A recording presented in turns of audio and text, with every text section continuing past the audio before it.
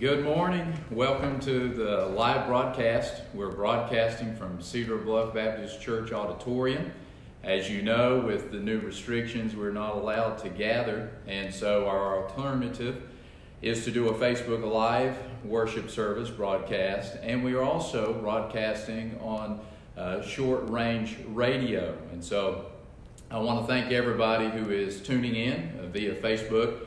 And for those who have driven to the church and are in the church parking lot, I had an opportunity to look out in the parking lot just before we went live and saw over a dozen cars out there with people and families in them.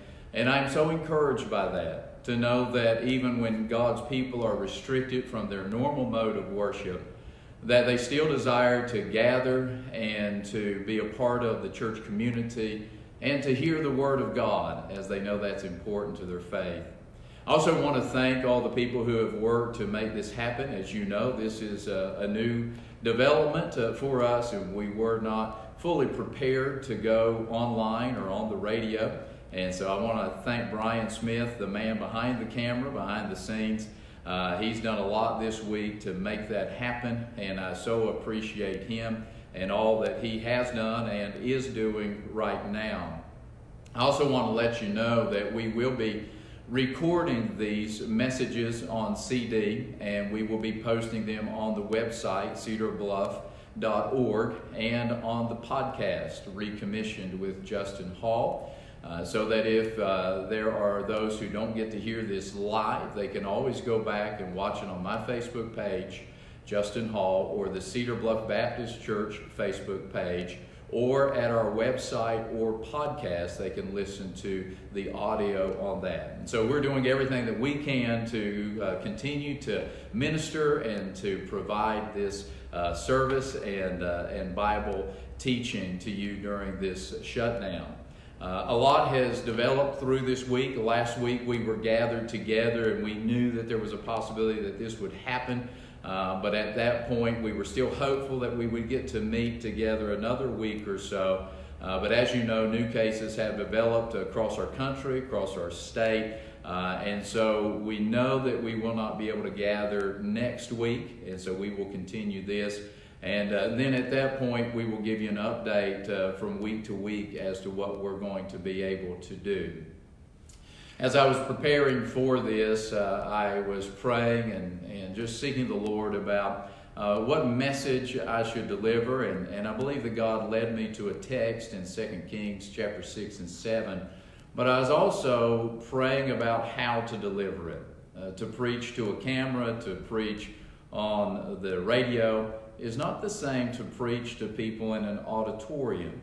And so as I was thinking through that, I was reminded of a message that I heard some time back that was given in the first person narrative. The title of that message was My Name is Hosea by E.K. Bailey, and I would recommend it. You can find it on Sermon Audio. But in that message, he spoke as if he were Hosea and was telling the story of what God had done. And so as I was preparing this week, I felt led of the Lord to take that approach. That as we are doing this Facebook broadcast and this radio broadcast, I thought that it might be helpful if I presented the message in a first-person narrative. Whereas I'm not just preaching the text and I'm not just giving you the points, but I'm going to tell you the story in a first-person scenario, as if I am Elisha. And so we'll see how this goes, and if it goes well, I have plans for doing this next week also with a different character. And so if you have your Bible, or if you have read, we're going to be in the text of 2 Kings chapter 6 and chapter 7. The story that we are going to be reliving this morning begins in 2 Kings chapter 6 verse 24, and actually continues all the way to the end of chapter 7, verse 20. It's quite a lengthy text. It's a narrative text, as most of the Old Testament is. And so I'm not going to read that text today. I'm going to tell you the story through the eyes of Elisha. And so let's have a word of prayer, and then we will get started. Heavenly Father, thank you so much for this opportunity to teach your word. I pray and ask that you would bless those who are tuning in. online and on radio. And I pray and ask, Lord, that you would help me to deliver the message that you have for us, and may it be a message for the hour that glorifies you and comforts your people and gives us direction for the days ahead. I pray in Jesus' name, amen. My name is Elijah. I was a prophet in Israel who prophesied during the time of King Jehoram. I lived in the northern kingdom. By the time I was born and came along, the kingdom of Israel had split into two. There were two southern tribes, that was Judah and Benjamin, and then there were 10 northern tribes. Our two kingdoms, while paralleling each other in many ways, had vastly different trajectories.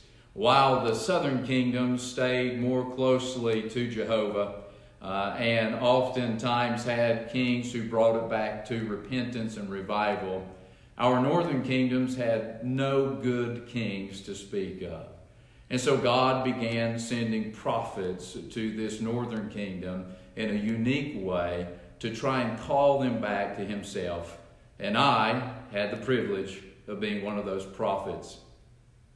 I wasn't always a prophet. Not too long ago, I was a farmer. And as I was farming in my field one day, I was plowing with a yoke of oxen. And as I was making my row, all of a sudden I felt something upon my back like a mantle. It was a unique feeling, if you will, if you've ever experienced one of those feelings that felt two things at once. It was startling, and yet it was comforting. It was strange, and yet it was familiar. It was weighty, and yet it was uplifting. And when I turned to see what this was, I found that it was the mantle of the great prophet Elijah. Elijah had walked past my field and thrown his mantle across my back and kept on walking, as that man of God was like to do. And so I ran after him and I asked him, "What does this mean?" And Elijah told me that God had called me. And so I gave up my business of farming and I began following Elijah, walking in his footsteps, training under his tutelage. And for a couple of years, I had the privilege of being his understudy. Little did I know that God was preparing me for such a time as this. Yes, Elijah tossed that mantle on me on that first day, but from there he took that mantle back up and he wore it well. As a prophet of God who stood against one of the most wicked kings Israel ever had, a man named Ahab, who had a wife who was more wicked than him, named Jezebel. Yes, it was that Elijah who carried that mantle, who stood against those 400 prophets of Baal. It was that Elijah who stood toe-to-toe with Ahab and Jezebel. It was that Elijah who was transported by a chariot of fire into heaven before my very eyes. And when he left this earth, his mantle fell once again to me. Since that time, I have had that same strange dual sensation of the weight of the prophet's mantle and the uplifting of the Spirit of God that came with it. Well, in my time as a prophet in Israel, Ahab died. Ahab died and his son Ahaziah became the king. He was as wicked as his father and his mother, and God did not allow him to reign very long. 2 years was the length of his reign. He had a fall and got sick, and he did not recover from that. And in his place, his younger brother Jehoram became the king. Jehoram was slightly better than his father Ahab, but that's kind of like telling someone they smell slightly better than a camel. He was still vile and wicked and evil. He made a lip service to God, but there was no life service to God. He used it more as a tool to control the people and the populace, and when it was not convenient, his true colors shone through. The story that I want to share with you today is a dark tale. It's a dark tale from a time in Hebrew history when we were in a most desperate time, as our capital city of Samaria, where I lived and King Jehoram also resided, was surrounded by the Syrian army, led by the infamous King Ben-Hadad. And while he and his forces surrounded us, our city was quarantined militarily. We could not go out. We could not go in. Our supplies were shut off and our food supplies ran out. And when people were ready to give up almost all hope, a divine twist of God changed everything in a moment.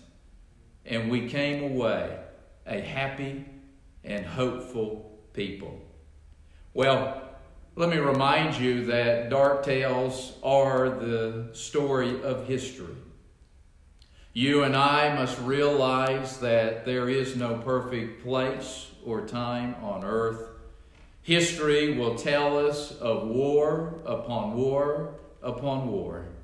There have been wars since the beginning of mankind's domination on the earth, and the Bible foretells that there will be wars until the Lord returns to put down all of those powers. And so wars come and go. Not only are there times of wars, but there are also times of famine, times of shortages, times of drought. Even in this world today, those things are still happening. And another part of the dark tale is that there are diseases, plagues that spread throughout the earth, regionally, locally, nationally, and even sometimes globally. Well, this dark tale begins with the surrounding of a foreign army on the city of Samaria. This was not our first interaction with the Syrians. Ahab had fought against this, and God gave him a miraculous victory. But his son, Ahaziah, made a critical mistake when he allowed King Ben-Hadad to live. And God sent us warning. And he said that that man was meant for destruction. But because we were not obedient to the command of God, that destruction would turn upon us. Oh, as I look back in my time, I realize that God had protected us time and time again, even through my ministry as a prophet to Israel.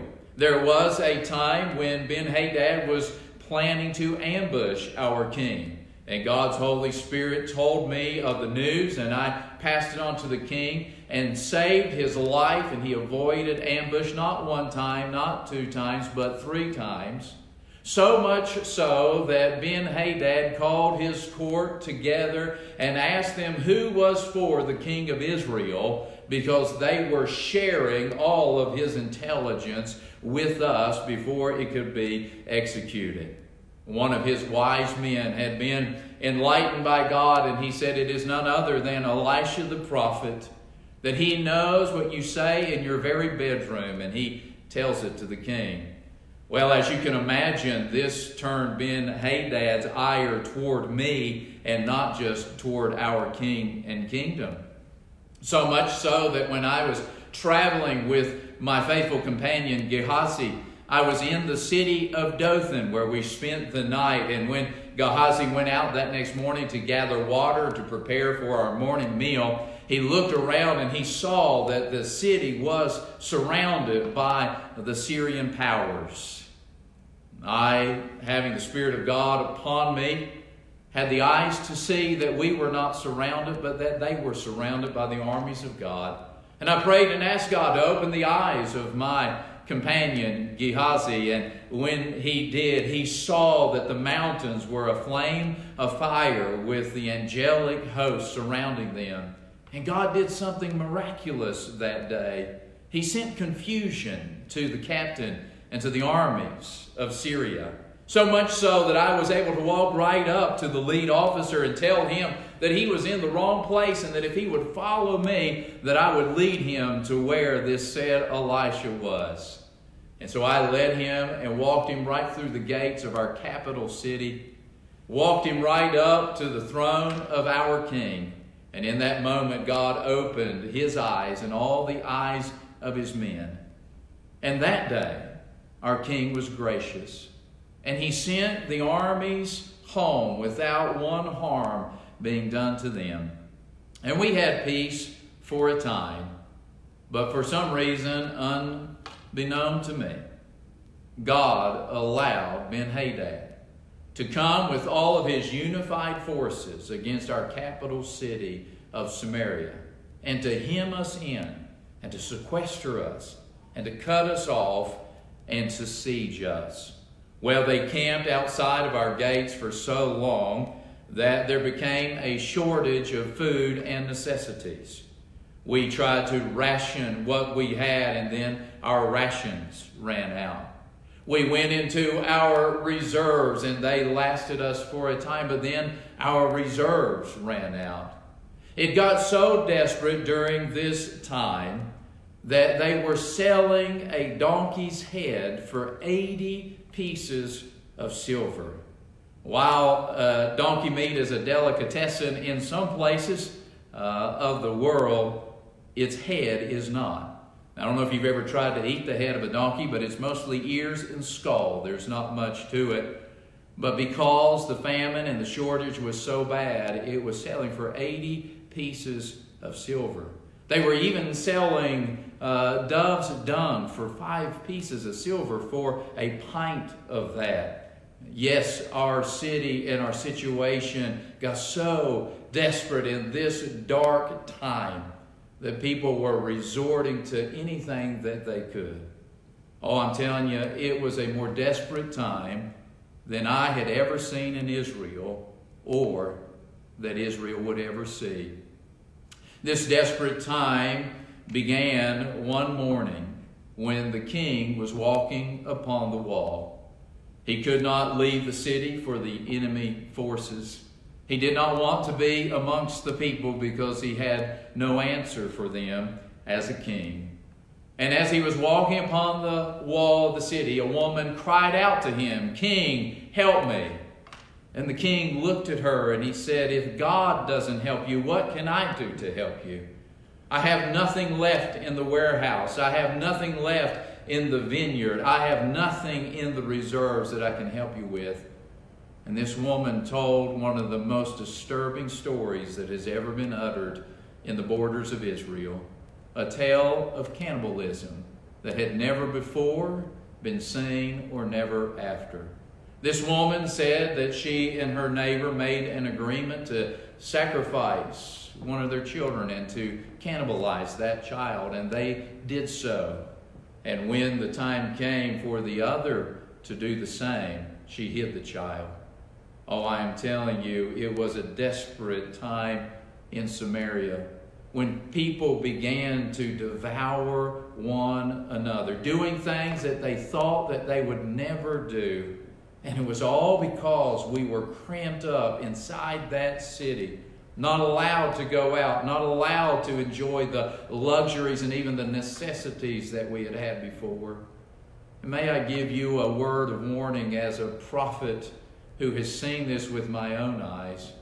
While I realize that things are not as desperate in your situation as they were in ours, God, in His prophetic word, did remind us that there is a danger to us, that when we are cramped up together and the frustrations and the pressures of life are weighing down on us, that there is a danger that we bite and devour one another and consume one another with our words and with our actions. The Bible tells us that we are to love our neighbors as ourselves, and that this is the fulfillment of the law. But if we bite and devour one another, we will consume one another. And so may I give you a word in your desperate time. Be kind, be loving, be considerate to the people with whom you are shut in with. Yes, things are going to be different than they normally are.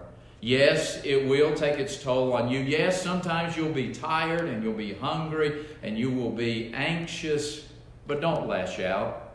Don't bite and devour one another with your words. Take a moment, pause, pray, seek the God of heaven. You see, this was a desperate time in Israel. It caused infighting and insecurities. It caused people to devour each other, and it even caused doubt in God. When King Jehoram heard this despicable tale, he ripped his outer robe, showing his deep remorse, but also revealing that he had an underlayer of sackcloth. Yes, King Jehoram had been repenting. King Jehoram had been taking this religious measure that he thought might bring the favor of God. No, he wasn't wearing the sackcloth outwardly for everyone to see. He was not that committed to God, but as a religious relic, he did put it on underneath. At the news of this story, Jehoram's true colors and true tendencies showed forth. His anger turned toward me because I was the prophet and representative of God in our city. And he swore that I would lose my head before this day was over. And so he left the wall and he came to my home to take me and to execute me. And as I stayed him, he says, "What am I waiting on?" He showed his doubt in God because he said, "This evil is from the Lord." You see, Jehoram revealed that he doubted God. He didn't believe in the goodness of God. He didn't believe in the sovereignty of God. He saw God as the cause of his problem. That's a danger that we all must be aware of in a desperate time. That we begin to see God as the criminal, as the one who is imposing this upon us.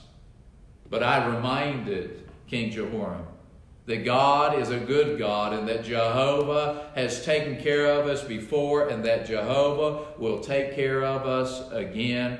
And I even had a word from God that came to me in that moment that in the very next day that there would be a measure of fine flour being sold for a shekel and grain for 2, and that there would be abundance and that there would be plenty. Oh, but that word from God, that promise from God exposed the doubters who were in the room. One of the elders of the city who were gathered together with us, who was a consort with the king, scoffed and laughed, and he says, "How can this be, lest the God of heaven open up the windows of heaven and perform a miracle and cause it to rain down?" He did not believe that would happen. And in that moment, God had a word for him, and I told him, "It will happen, and your eyes will see it, but you will not live to partake of it." Well, on that day, unbeknownst to us, there was a divine twist that was taking place. In our society, there had always been people who were quarantined. They were called lepers. Leprosy was an incurable and highly contagious disease that oftentimes was spread throughout our region. The lepers, once their leprosy was diagnosed and discovered, could no longer live in their homes, could no longer live with their families, could no longer live in the cities in the pace of populace. They had leper camps that were outside the cities, and they had to keep their distance from us. And little did we know that there were 4 lepers who were starving to death outside of our city walls. And as they sat outside those city walls, they realized that they were abandoning all self-reliance. Can you imagine if the citizens in the city cannot have enough to eat, then there's not going to be benevolence to give to the lepers. And they said to themselves, if we stay here, we will die of starvation. But if we take a chance and we go out to the Syrian camp, there is a chance that we might be able to scavenge some food or find some mercy. After all, the worst that they can do is kill us. We face death either way. You know, it is interesting what those lepers were experiencing. It is something that everyone needs to experience, and that is an abandonment of self-reliance. That is us realizing that there are some things that we cannot do anything about ourselves. Not only did they abandon self-reliance, but they also abandoned their dependence upon government. As they had seen, the king was not able to feed his own household, much less feed them. This was a problem that was bigger than they were individually. It was a problem that was bigger than their country was nationally. This was a God-sized problem, and it had a God-sized solution. And so some quarantined lepers, out of desperation, discovered the power of God that day. As they went out to the enemy forces, it was in the evening, just at twilight, as it was beginning to get dim. And when they got to the edge of the camp, they saw nobody around. There was not the normal noise and activity that would be going with a military camp. There was no noise of fire and cooking. There were no orders being given out. There was no music that was being played. There was no noise at all. It was eerily silent. These lepers, being hungry as they were, took advantage of this and slipped into the first tent that they came to, and they found some food and they began to eat, and they ate until they were full, and they ventured out of that tent and they found another tent that was empty, and they saw that the other tents were empty, and all of a sudden they began to hoard that food together and began to stash it away, and all of a sudden their conscience caught them. And they said, "We do not well.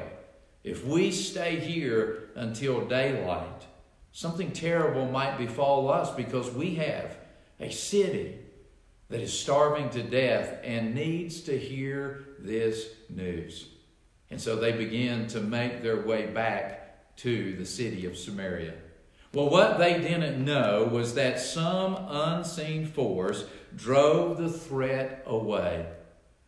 What we are told is that as those Syrians were in camp that evening, they began to hear not the steps of lepers approaching their camp, but they heard the hooves of horses in army formation riding down hard through the valley.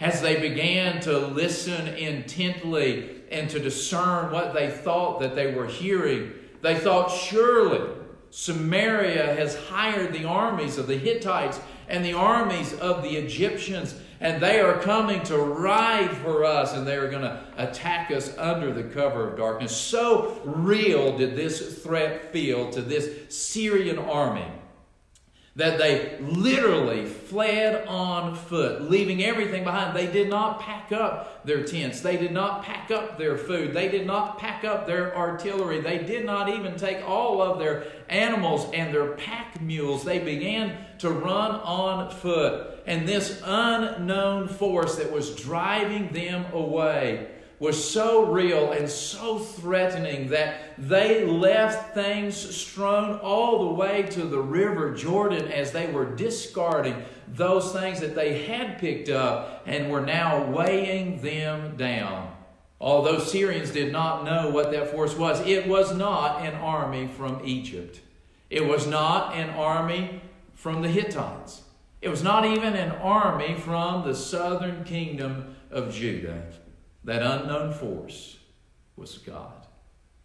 What a lesson, what a reminder, what a message this is for all of us to realize that when there is a threat that is bigger than we can handle, that is more than I can take care of individually or you can, it's more than our government can manage, that we have a God in heaven who can turn to flight the force of the enemy that has us quarantined in our homes.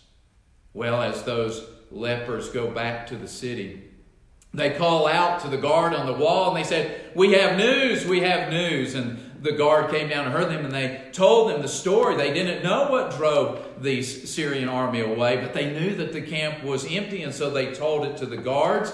And the guards took this information up the chain all the way to the king, and the king says, "Hold on a minute.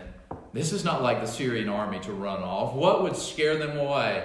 He says, "I believe it's another ambush. I believe that they know that we are hungry and that we are desperate, and they have just abandoned their camp and went a short distance away into the woods, and they're going to wait until we come to get that food. And when we are out, they're going to attack us, and they're going to attack our city.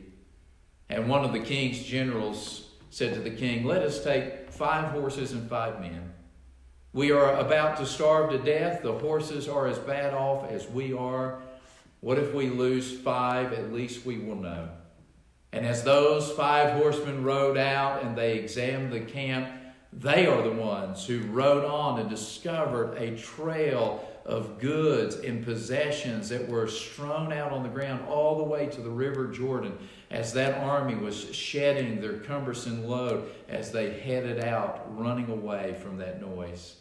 All the good news was brought back to the city. There was news that there was food, and they brought it back into the town. And the word of God, the promise of God that I had made the very day before, that there would be flour that was sold for a shekel and grain that was sold for 2, and that there would be plenty and abundance, God fulfilled it to the T. And that reminds me that there are some promises of God that were proven true. Let me remind you, O child of God, that every problem becomes an opportunity for God to work. And so let's begin looking for God in our desperate situation, in our dark time. There is always a divine twist. God has not left us hopeless. Just as God had designed that Elisha, would be in the city of Samaria during this time, God has designed that you, Christian, would be in America at this time. And that just as I had a word from God that I was able to share with the people, a promise that would give them hope, you have a word from God that you can share with your family, with your friends, with your neighbors. Let me remind you of some of the promises that God, our great God, has made to you. He has said in Hebrews 13, "I will never leave thee nor forsake thee," so that we may boldly say, "The Lord is my helper, and I will not fear what man shall do to me." Hey, let me remind you of this. God has not abandoned you. God has not forsaken you. Jehovah did not forsake Samaria, and God has not forsaken His church. And so take heart. If you have God, you have everything, and you don't have to fear anything. Don't allow fear to take over. The Bible says that God has not given us the spirit of fear, but of power, love, and a sound mind. Philippians 4, 6, and 7 tell us this: "Be careful for nothing, but in everything by prayer and supplication with thanksgiving let your requests be made known unto God, and the peace of God, which passeth all understanding, shall keep your hearts and minds through Christ Jesus." Don't allow your mind to focus on the fearful. Allow it to focus on God the faithful, and to get into His Word and into His promises, and to be reminded that He is in control. And all of those worries and those fears and those anxieties that you have, turn them into prayers. That we are to pray and to supplicate. Oh, if there is something good that can come out of this downtime, it is that you and I are less busy. There are no ball games. There are no extracurricular activities. There are no concerts and events. And that allows us time to spend with the Lord. Time to read His Word. Time to get on our knees and pray. Perhaps God wants to send a revival to our country. And He is giving you and I the space to be intercessors. Because revival does not begin with an evangelist. Revival does not begin with a citywide organized campaign. Revival begins when God's people humble themselves and pray and repent of their wicked ways. And then God sends healing from heaven to their land and to their soul.